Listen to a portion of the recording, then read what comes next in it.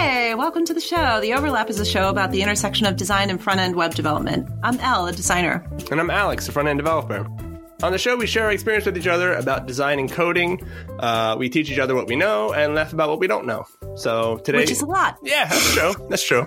Today, we're going to be diving into the details of what is a creative brief.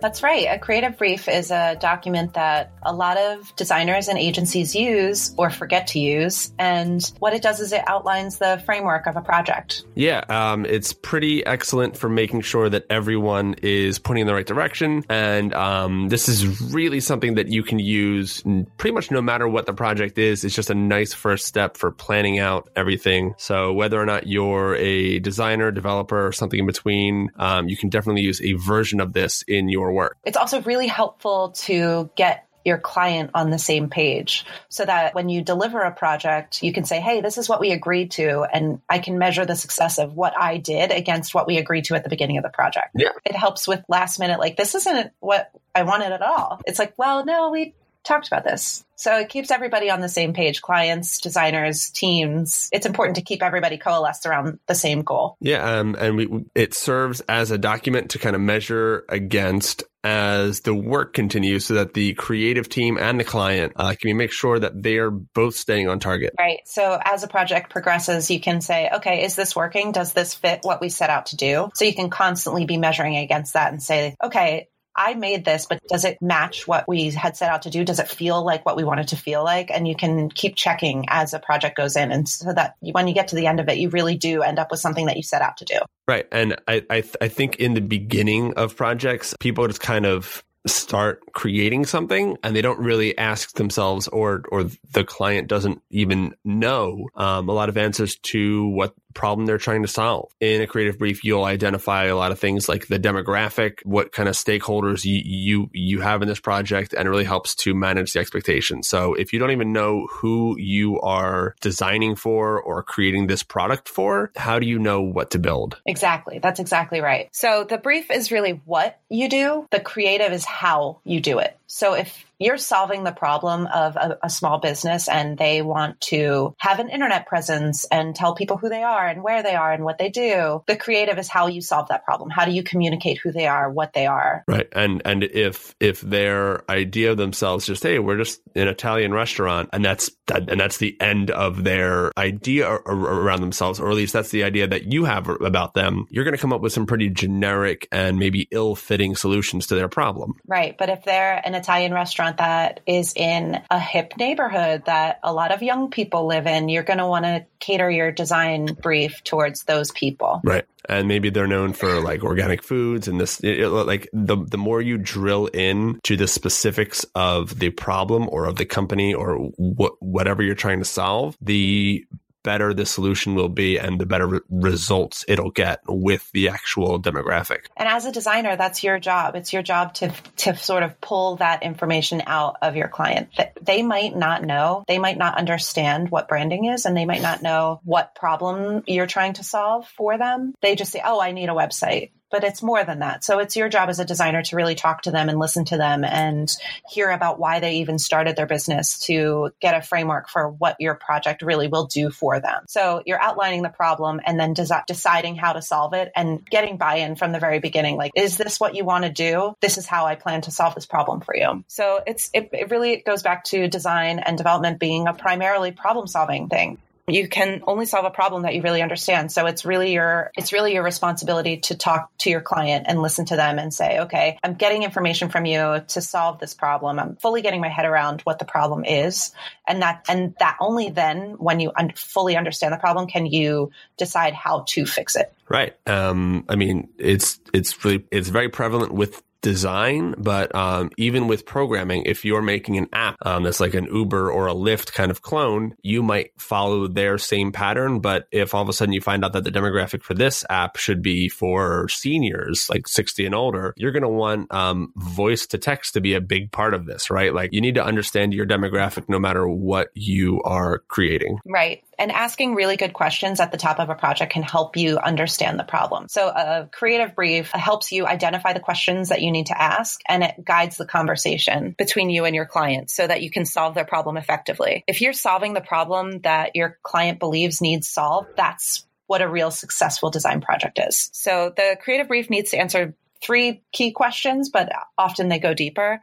What is the problem that needs to be solved? Who are you solving the problem for? And what product, service, or solution would solve the core problem? So to go back to the Italian restaurant, the problem that needs to be solved is people need to know about them. Right. People need to hear about that they exist, what food they serve, what time they're open. Right. Maybe how to order if they deliver, how to call and make a reservation. Right. So you ask your client all of these questions, like what really is this thing? Then you can figure out who you're solving the problem for. So people get information in different ways, and you need to consider that when you're building the thing, right? Whatever the thing is. If you're trying to appeal to a younger demographic, maybe a traditional website isn't the right way to go, but you go for some kind of Snapchat or Instagram type focus more over just a traditional HTML, CSS website. Right.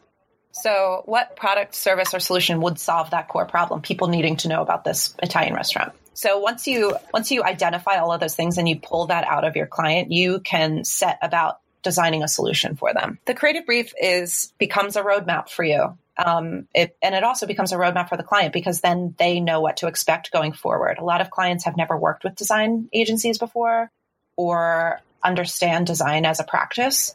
So the creative brief helps all members of the creative team and all of the stakeholders on the client side understand what's coming, what to expect. It also identifies the specific deliverables. So you've identified the problem and you've identified how to solve the problem. Maybe it's more than a website. Maybe it's content strategy. Maybe it's, print materials. Maybe it's advertising. Maybe it's, so identifying what those deliverables are also helps your client understand like what's coming next. Right. Would you say that you want to kind of figure those things out after you've identified the problem? Because I feel like a lot of people put the what first, right? Like we need pamphlets, or we need this, or we need flyers, or we need an Instagram account, without actually understanding what the problem is, just knowing that they need that thing because they've seen other people have that thing. Right. So it's okay. That's when you ask the question, okay, well, what will this pamphlet do for you? Right. What will you get from having an Instagram account? Right. So like they're coming up with solutions and we haven't identified the problem yet. Right. Exactly. So it's good to understand that you need to frame the problem before you identify the solutions. And a lot of people outside of the creative industry don't think that way. Right. Right. Most business owners just kind of come out like, oh, we need X and don't have a good idea. We just need a website. Right. Just because you know that you have, or that other people have websites, or you've been told that you need a website.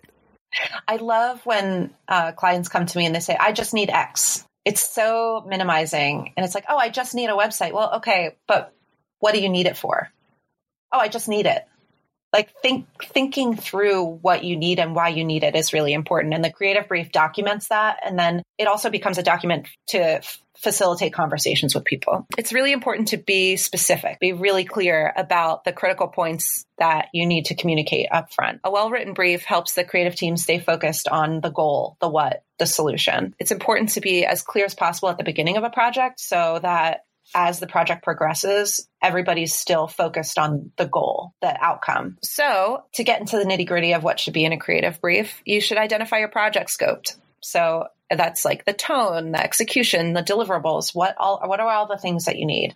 Do you need content strategy? Do you need an Instagram account? Do you need a Twitter account? Like, do you need certain functions on your website? What is the website going to do for you? So to go back to the Italian restaurant, if the website is going to function as a way to order or a way to make catering requests, you need to figure that out because the technology that you build the website on would depend on what features that you need. If it has that, you're going to want to put the menu on the site and not just have a call button and no information about what kind of food that they're offering. It's important to study the context. How does this fit into other restaurants in the neighborhood? Or if this is a grand opening campaign, like what other things do you need to do to get people to know that you're going to be open? Have you done anything like this in the past? If it's a well-established place, like have you ever done something like that? Like what worked in the past? Like what was successful or what didn't work in the past? Studying what you've done before can help frame a strategy for going forward. And then timeline. managing expectations about time is really important. I think that a lot of times people don't understand how long things take. I just need a website. Like, well, it does. I can't just do that in an afternoon.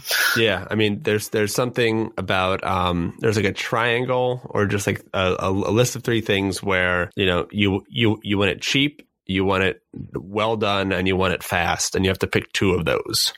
Yeah. Fast, good, and cheap. Pick 2.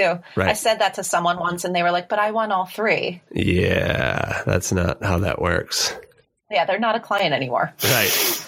Yeah. That's yeah. It's unrealistic. It's unrealistic. Right. Because if you do want it nice and fast, they're going to have to pay a lot because you're going to be putting in a lot of overtime or just busting your butt on it. So a creative brief, like it's a good reference document, and it's not static. It's not set in stone. As you work through a problem and as you sort of dig deeper into what the problem is, like what the project is, it might be that you see something and respond to something and say, oh, I don't want it to feel fun or young. I sort of want it to feel a little more sophisticated. You can go back to your creative brief and say, okay, we sort of want to change tack a little bit here. We want it to feel more like this. Yeah. And pulling out those adjectives can be so important in a design brief, just to make sure that everyone can look at it and agree, yes, this feels like these adjectives. This feels sophisticated.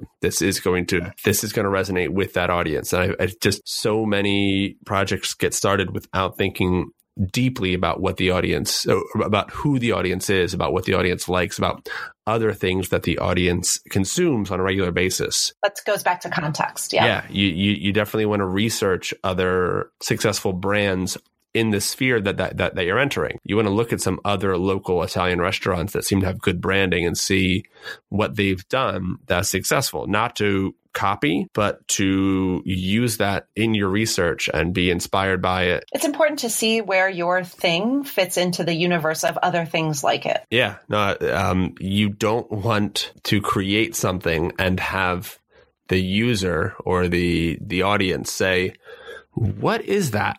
Is that an Italian restaurant? Or is that a Greek yogurt shop? Like you want them to be able to understand and speak with your design in a common language that other Italian restaurants might have. Right. And it's important because like the words you use is only one part of it. So people understand who you are and what you do based on more than just what you say. It's how you say it. What do the words look like? People need to get what you are right away. Yeah, if you're using Comic Sans for a very sophisticated restaurant's menu, you're sending mixed messages. It's like, oh, cool, there's just Barilla pasta back there in a microwave. Right. Yeah. No, I'm thinking it's Kraft Easy Mac, and it's going to cost me $3. So you're setting the tone and the expectation of someone. Like someone doesn't know. The thing that really made creative briefs make sense to me was that people can't see inside your brain unless you do something to put those things out. Huh. You know what I mean? Like something that makes sense to you might not make sense to someone else because our brains are really complicated. So a creative brief is really just a document to respond to and say, this is what I was thinking. Is this right? Yeah, I mean, it cuts through the words that have no meaning. Just like make it hot, make it good, make it awesome, make it pop, make it just make it slick. Like clean. Yeah, these words don't actually have at least a common meaning to the point that you can say that to me and we can all agree that one thing is hot or nice. And it's also subjective. So it's sort of making those words really meaningful. And I think that the creative brief also is a really good client tool because it says, it enables you to say, this is what I heard you say. I listened to you. I heard you. I'm solving your problem. I'm not just churning out a website because I give websites to everybody. Would this be a part where you bring a mood board in? You can. Yeah. I think that you can have a creative brief that has a mood board or a style tile. I'm a huge fan of the style tile. Right. I remember you telling me about those. Can you explain what that is? Yeah. Heavy into the style tile. So a style tile, and this might be sort of tangential to the creative brief idea, but a style tile is something that you make when you're working on something, and it just gives you the general flavor of what a brand would look like. So you'll show fonts and colors and maybe shapes. Maybe there's a kit of icons. And then the other thing that I like to include in a style tile is like words that describe how you want it to feel. I put together a style tile for a project, and I showed some examples of photography and a short type hierarchy system and a handful of colors, like primary colors, secondary colors. It's almost like a reference card for a brand guide. And it's a really quick thing that you can make without having to put together, a multi-page brand standards manual. And you can just put it in front of your client and say, this is from what you've told me, this is what I think we've talked about. Does this feel right to you?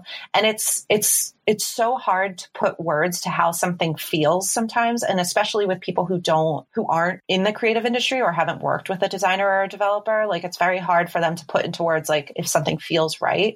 And a lot of times it's like pornography, you know it when right. You see it. Yeah. Does that make sense? So it's a really, not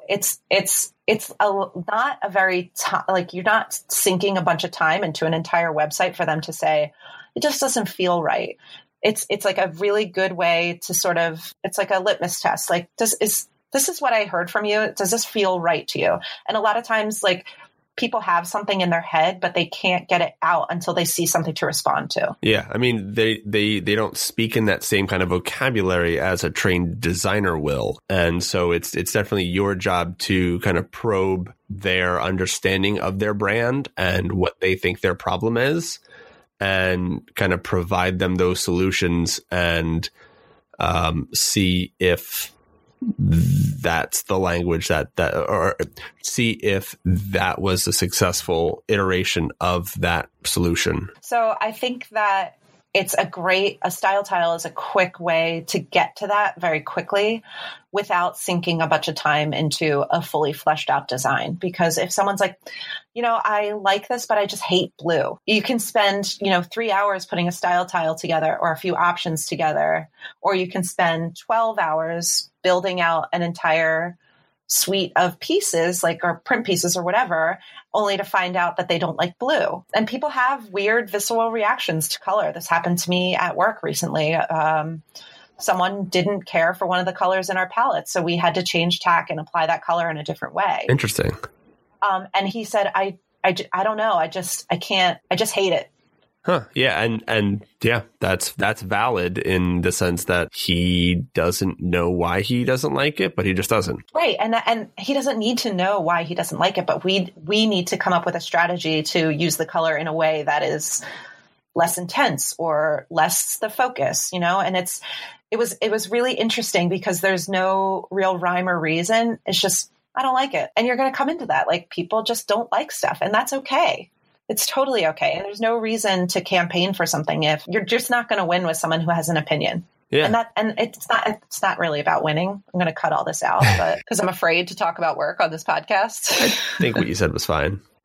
Yeah. But yeah, like, people have visceral reactions to things, and that's okay. So you need to be able to work with that. And if you sink only a little bit of time to get that information, they might not even need to tell you that they don't like blue. They may not open with that. It might not be something that they figure out until they see it on a style tile and respond to it. So I think a style tile is a really quick tool that it doesn't require a lot of time up front, and you can get people to respond to how something feels without having a fully fleshed out product. But with that reaction, with that same sort of, I just don't like it, or I don't like blue, or something like that, I think another reason why the design brief is so important is that you up front can have the discussion with the business owner who, let's be honest, might have bad taste in design. And, just because they like a logo doesn't mean it is a successful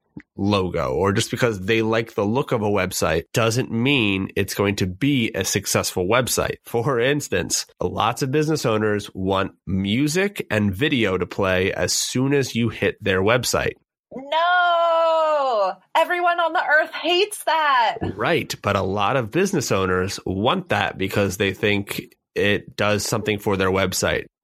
No, In my opinion, you as a professional need to say, this is only going to make your site load slower, make people leave your site immediately because they want the music to stop. And it's going to reduce sales and it's going to hurt your brand and hurt your company. And we really shouldn't do this. You can either put your foot down and say, we really, really shouldn't. Or I, as a professional, do not put music auto playing on websites. I don't do it. There is, I forget where I heard it, but something just about professionalism, where if someone went to a doctor and said, my arm hurts, please cut it off, that doctor as a professional would not say, all right, you know better.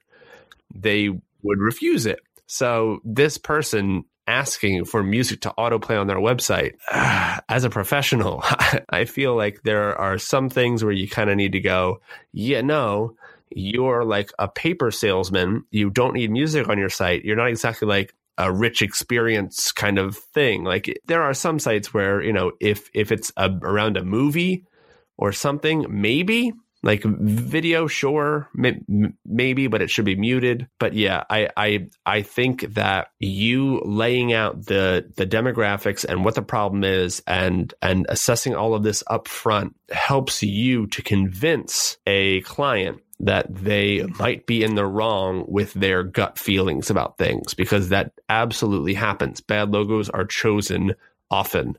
Bad website designs happen often, and it's a lot of the times because the client went with what they thought was right. But if you can help convince them that their demographic will respond better to this one versus the autoplay video site, you can help make a more successful product that will solve the problem better and not just make them happy. The goal of a project shouldn't be solely to make the client happy. That's an outcome. That's more of like an outcome of a successful project. If the metric that you're measuring by is the size of the client's smile, then go for that. Make that client as happy as you want. But generally, you want to give that Italian restaurant more sales. You want to bring some kind of benefit that usually ends in money to that client. If it's a nonprofit, maybe you want to get them more donations or more funds, or just get their brand out there more and have more people exposed to it. Maybe that's the metric. But if you are just going off of the client doesn't like it or the client likes it, and that's the sole metric, then you're going to miss the mark with clients that don't have excellent taste. To go back to the doctor analogy, designers don't have the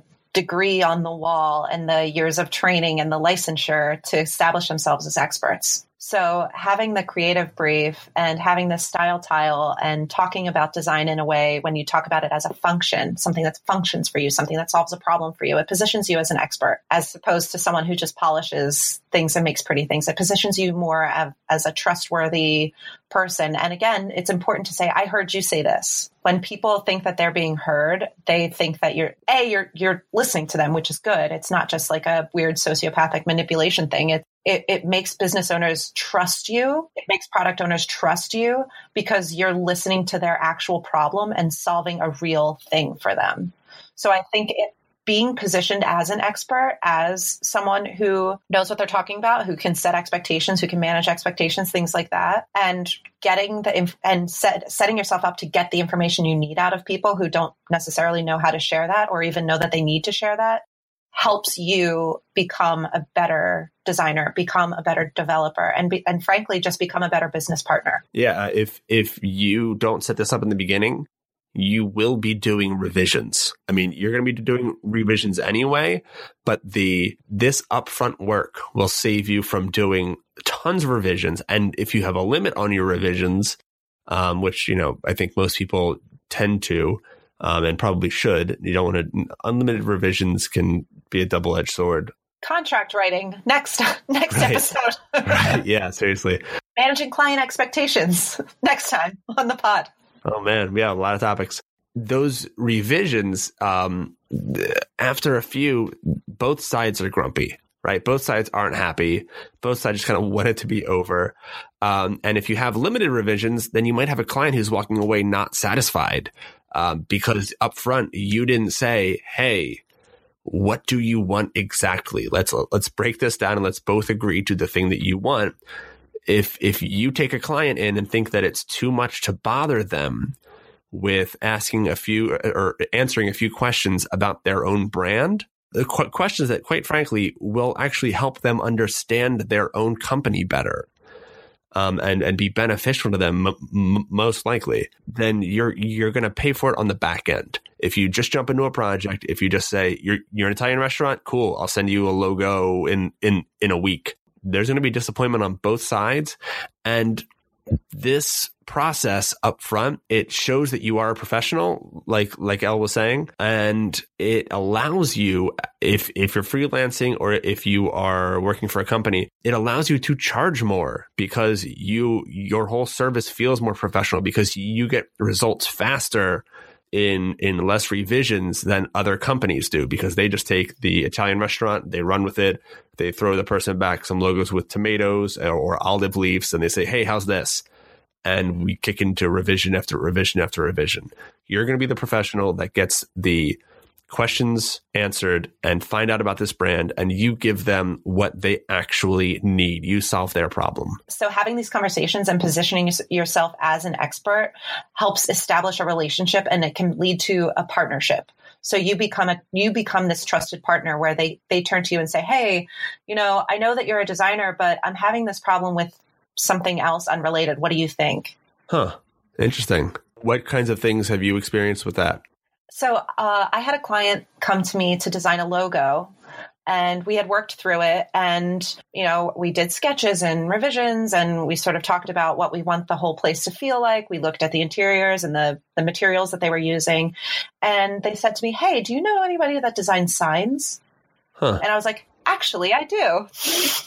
Me. Nice. So I ended up doing their whole branding suite and a huge sign on the outside of their restaurant. Yeah, I remember you doing that. Yeah. That was a really cool project. And I was really, really pleased with how that came out. And it just became a partnership. And it was like, okay, well, what do you need? How can I help you get the thing that you need? And when you have a few skills and you can keep a relationship going with a client, you're able to kind of be their go-to person for that whole suite of skills, like stuff, whatever it is, because you're a smart person, a capable person, and you talk to them about what they actually need. Like, you could also probably spin up a WordPress site for them, or spin up at least a Wix or a Squarespace for them and kind of help them there. Like, you can be their point of contact for a few different problems that they have, or point them to someone else who knows who is an expert in it. So just to be a trusted partner like that. And the Creative Brief facilitates those conversations and helps people understand themselves and their business better. Nice. So it's an important thing to have, and it's a great roadmap, and it's underused. Yeah. Oh yeah. And I think the thing that I like most about it is that people can reference it and say, so wait, I've made this thing. I've worked on this. Does that fit in with our ultimate framework? Does this fit into the goal of the thing? And actually, I just said it's underused. I think it's actually one of the things that separates amateur design studios or amateur freelancers from professional ones. So it's underused by amateurs or just people starting out or people who have been doing mediocre work for a long time. And it doesn't have to be a laborious thing. It can be a quick thing. It can be 5 questions. Yeah, don't torture your clients with it. But we've got some good examples of creative briefs that we will put in the show notes. Yeah, there's lots of resources out there to figure out how to write it, and it depends on what kind of project you're doing. So you're going to want to tailor it per client, per project, per campaign, or whatever. It's not hard to tailor it. Just you don't want to throw a completely boilerplate thing at them. The more you can tailor it, the more professional you'll seem. Right. And if you especially with someone you've worked with a lot of times, like, okay, yes, my brand. We don't need to keep rehashing like what I want my brand to feel like. We've done this. So. Yeah. But if it's a new problem that this same brand is facing, you'll want to take what you know about the brand and kind of investigate this new problem, this new facet of their company that they're trying to unveil. That's right. That's exactly right. And we'll also put some style tiles in the show notes so that you guys can kind of get a visual for that. I kind of think about it like if you have paint chips and some fabric swatches and things like that for what, like a living room might look like eventually. You can agree on the paint chips and agree on the fabric swatches and agree on maybe some pictures of vases and stuff. So. And it gives you an idea of how all the pieces fit together. And you can respond to that. That's a common interior design practice. I think that's about all I got to say. Anything more from you? No, I'm good. I think this is a quality episode. Hope you guys got a lot out of learning about creative briefs, and hope you can use them both for development and for design. And project briefs for projects near and far. Near and far. Yes. And project briefs for like smaller scale projects with a client who you've already done a creative brief with. So it's a good, easy document, and it keeps everybody focused on the goal. All right. Thank you so much for listening. Send your questions and comments to us on Twitter. I can be found at Mr. Trost. And I'm at Love Letters Co. And for more episodes and show notes, please check out our website, overlappodcast.com. And big thanks to AA Alto on Free Music Archive for the music in our intro, outro, all that good stuff. Love the song. Subscribe where you get your podcasts. Maybe it's Spotify. Maybe it's Apple. Maybe it's Stitcher. I don't know. Just mash that subscribe button. Just mash it. Smash it. Smash that subscribe button.